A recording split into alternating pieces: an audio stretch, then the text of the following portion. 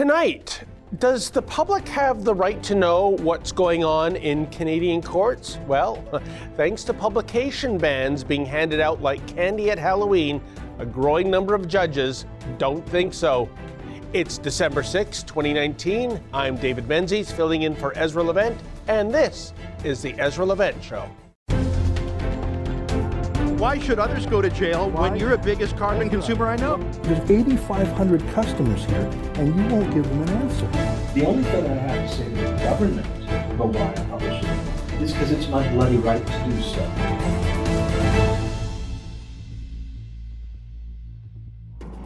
Ikar Mao of Guelph, Ontario, was due to make an appearance in a Brampton courtroom this morning. Now, if that name doesn't ring a bell, he's the genius who flew over to Turkey last July. His ultimate destination was Syria.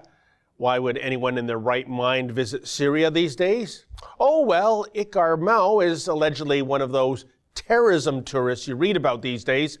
You know, the type who leaves a decadent Western nation in order to join ISIS so that he could have a gay old time in the Middle East. But Ikar never got to fulfill his dream. He was detained near the Syrian border and deported back to Canada in mid-October. Oh, lucky us. However, I didn't go to his court appearance this morning, not because this isn't an important case. It's actually very important. It's just that, yet again, a judge in his infinite wisdom has granted a publication ban regarding details pertaining to this case. And that would severely hamper what I could report to you. And I have to say, folks, I'm getting really tired of those accused of committing or trying to commit the most heinous offenses being consistently granted a media cloaking device. Once upon a time, publication bans were relatively rare. Today, judges are handing them out as freely as one does with candy on Halloween. I'm not exaggerating. Indeed, the last 4 court cases I've covered, there was a publication ban issued every single time. That includes the case of Samuel Opoku, who made a brief appearance on Tuesday in a Toronto court. He's the individual who allegedly threw bucketfuls of liquefied human feces on 5 people in 3 separate incidents. Oh, disgusting beyond words. But for whatever reason, there is a publication ban on this case.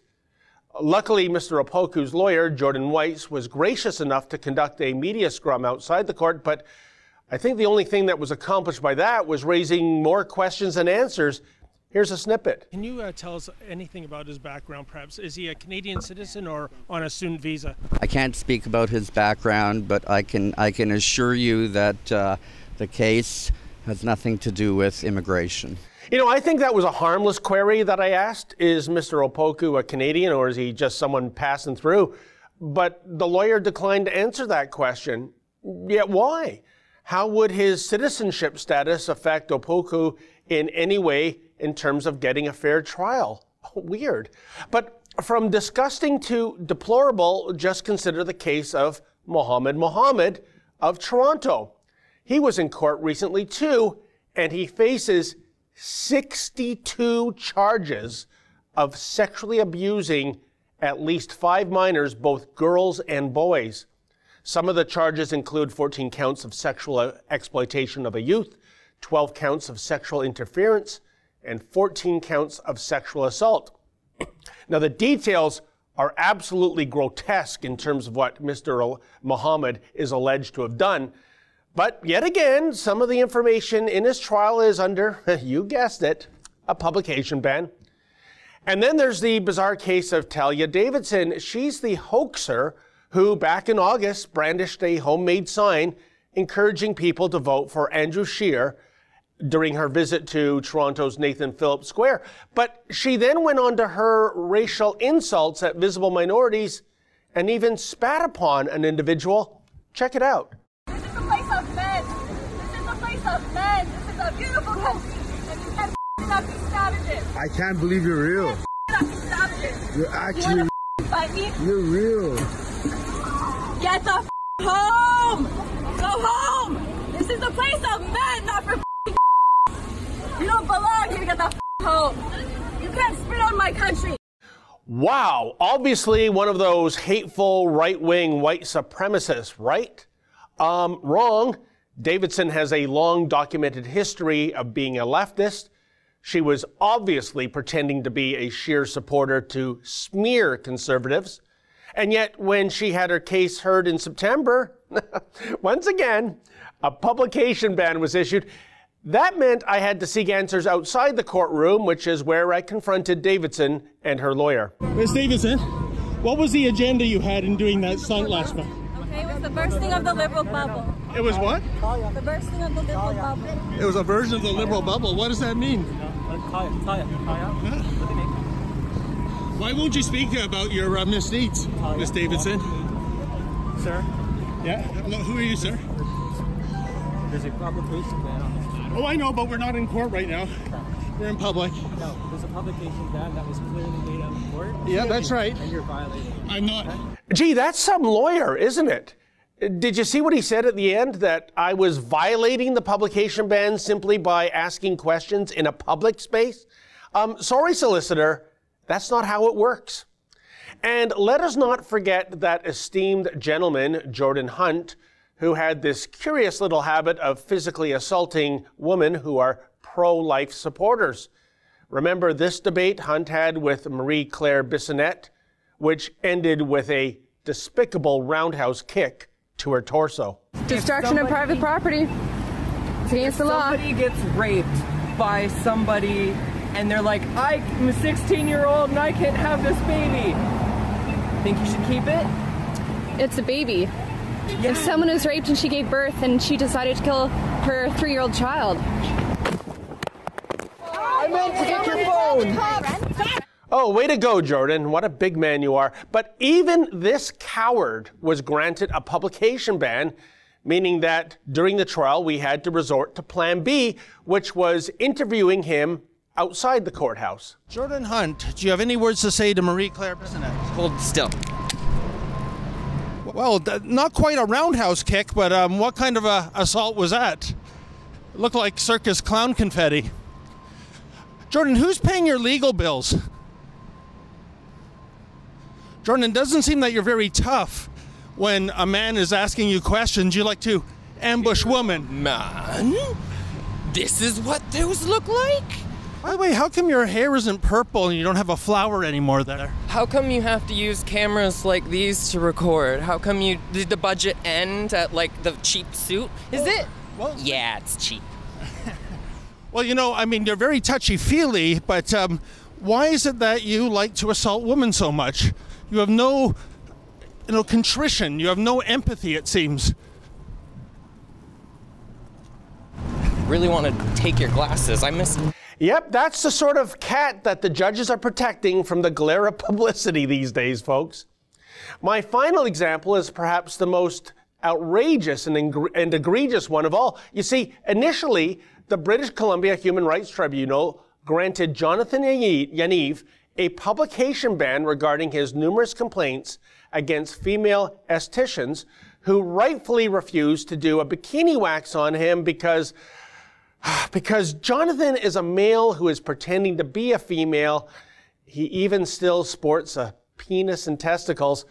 Oh, here's a clip of the poor victim Yaniv in action back in August when I attempted to interview him. Jonathan, why do you send sexually explicit messages to young girls? Hey, go away. You Go away. Huh? My iPad. Why don't you? Now. Huh? Go away. Are you kidding me? Charming. As you can see, folks, in addition to pretending to be a woman, Jonathan also appears to be pretending to be disabled. But here's the thing, as I mentioned previously, the BC Human Rights Tribunal actually initially granted a publication ban regarding the Yaniv case. Can they even do this? A human rights tribunal is not even a real court. In fact, I'd call the BC Human Rights Tribunal a kangaroo court, except that I don't want to insult the marsupial community. But I must add that in a perversely ironic twist, the BC Human Rights Tribunal itself actually revoked the publication ban. Why is that, you ask? Well, one individual out there continued to violate the ban. That individual's name? Yep, the one and only, thank God, Jonathan Yaniv, the very person the publication ban was originally meant to protect. Welcome to Clown World, folks. In the final analysis, the issuance of publication bans is out of control in Canada. Once there had to be exceptional circumstances for a publication ban to be granted, now it seems that a defense lawyer merely has to ask for a publication ban, and a publication ban shall be granted, no questions asked. This trend has to stop because the public really does have the right to know. To bar the media from reporting the facts of a case, any case, makes a trial a secretive process. To be effective, the justice system has to be open and transparent. No reasonable person surely wants justice to be done via star chambers, especially given that, in my experience, so many of the people who are receiving protection via publication bans just happen to be the very worst of the worst. Now, folks, while our rebel commander Ezra Levant is away on assignment today, he did pre-record an interview with Marc Morano of Climate Depot. Stay tuned, that's coming up next.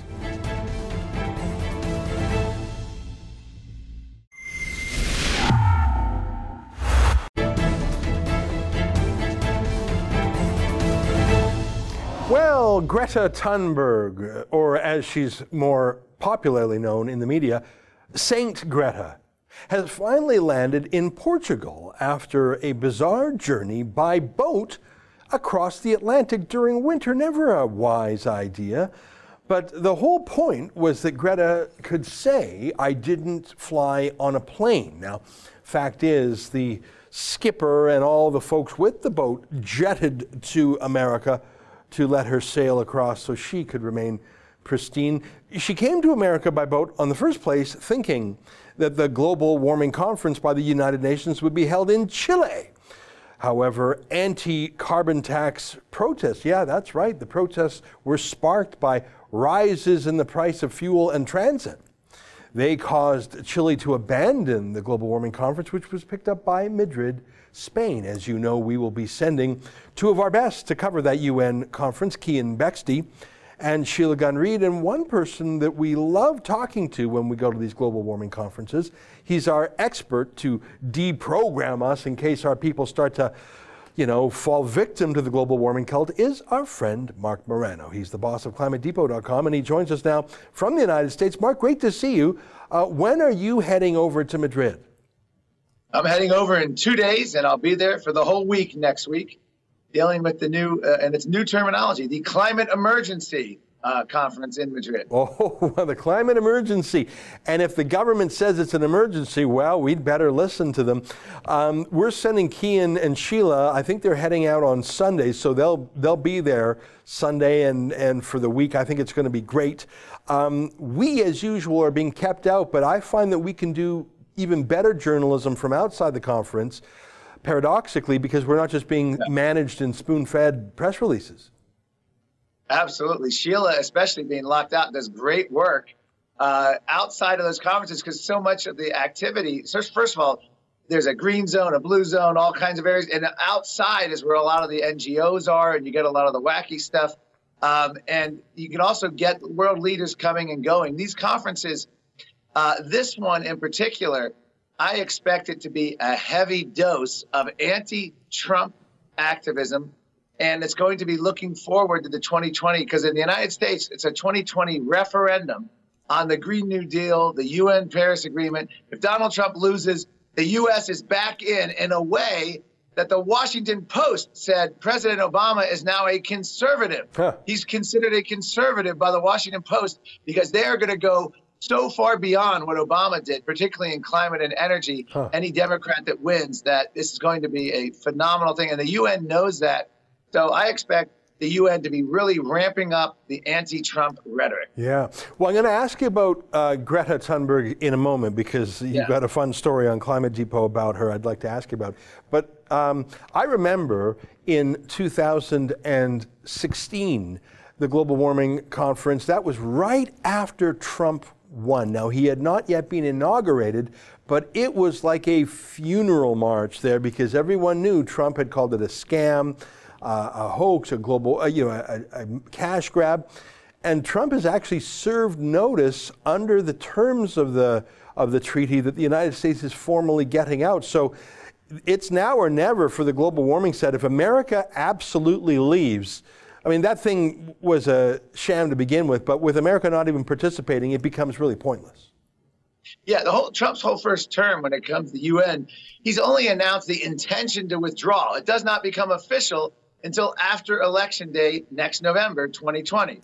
So right now, this is the referendum coming up. And I think a lot of these European leaders don't want to actually believe that the U.S. is going to officially pull out. And don't even believe Trump will. They keep hoping at the last minute he'll look for some concession and come in. I don't see that. I think Trump, if he's reelected, we're out. Yeah. And that's another 4 glorious years where we're not going to be part of this. Yeah. However, the United Nations is still going to continue, but I think it's going to be a lot harder without the United States in this. And you could have a lot more defections, leading the way with Brazil's Bolsonaro and possibly other developing world countries if they're not getting their money. By the way, Ezra, an interesting side note here, they had a chart on all of the countries sending delegations to the UN summit. Who do you think had the largest number of delegates per area, and what countries do you think they were? Well, it turned out it was African nations. The really? Democratic Republic of Congo leads the way, and it's one simple reason. Congo leads the way? Well, I know. The Democratic Republic of Congo. These countries in Africa are the ones poised to get the $100 billion UN slush fund, the redistribution of wealth. They're the ones that are going to get the money to keep their people poor, to ensure their reelection, build monuments. So, of course, they're sending the most number of lobbyists, delegates, representatives to these conferences. I was going to guess Canada because, of course, in 2015, Trudeau had just won. He brought the largest delegation. It was in Paris, so literally everyone in cold, chilly Canada wanted a wonderful week in the City of Lights. Who wouldn't want to go? Well, listen, my friend, I got one last question for you, and we're going to see you there, and you're our expert. We love hanging out with you, and you show us all the interesting things because you've been doing this for a while. Give me one word on Greta Thunberg. There's a great article in the Daily Wire written by Ryan Saavedra. The headline is Greta Snaps. Change everything, climate crisis, about colonial, racist, and patriarchal systems of oppression, fossil fuel literally killing us. Now, she was on this boat for weeks, and I think she went a little mad. Or, again, maybe she didn't say a word of this. Maybe this was all drafted by her managers and her beauty pageant mom back in Sweden. But she's just gone full Marxist here, hasn't she? Yes, and you're right. I mean, the boat, absolutely, a trip like that, you just sort of let down your inhibitions. I mean, she's never said anything to this extent that I'm aware of. But what this is, actually, it's an evolution of the climate movement. I did an article about 2 months ago about how identity politics has overtaken the climate debate. Yeah. First of all, Greta's senior advisor is George Monbiot, the UK environmentalist, who said that we had to go straight to the heart of capitalism and overthrow it. He's a big supporter of Extinction Rebellion. This is her sort of spiritual climate guru, if you will, aside from her parents. And so it's not surprising she's gone down this route. I was just sort of surprised that it came out of nowhere and now she's on record.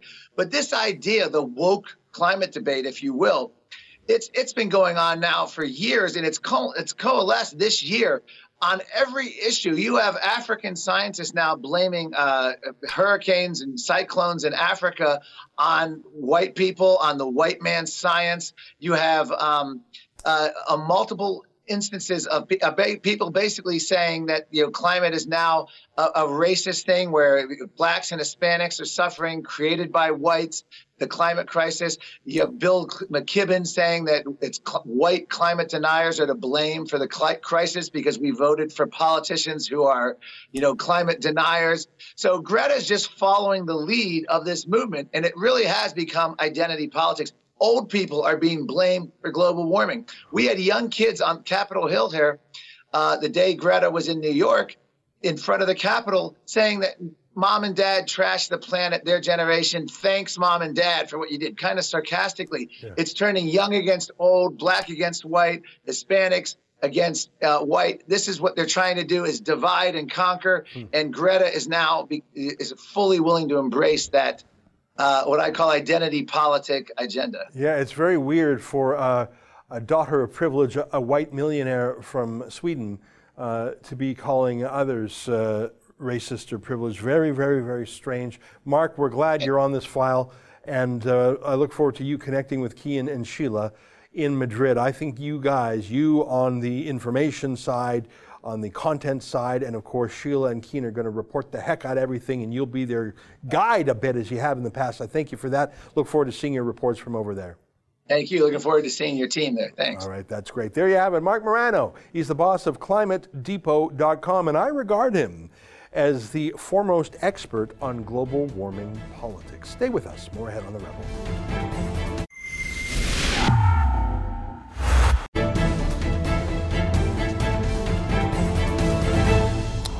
Well, that's the Ezra Levant Show for tonight. Thank you so much for tuning in. Have an awesome weekend. The boss will be back on Monday. And as Ezra likes to say, keep fighting for freedom. Good night.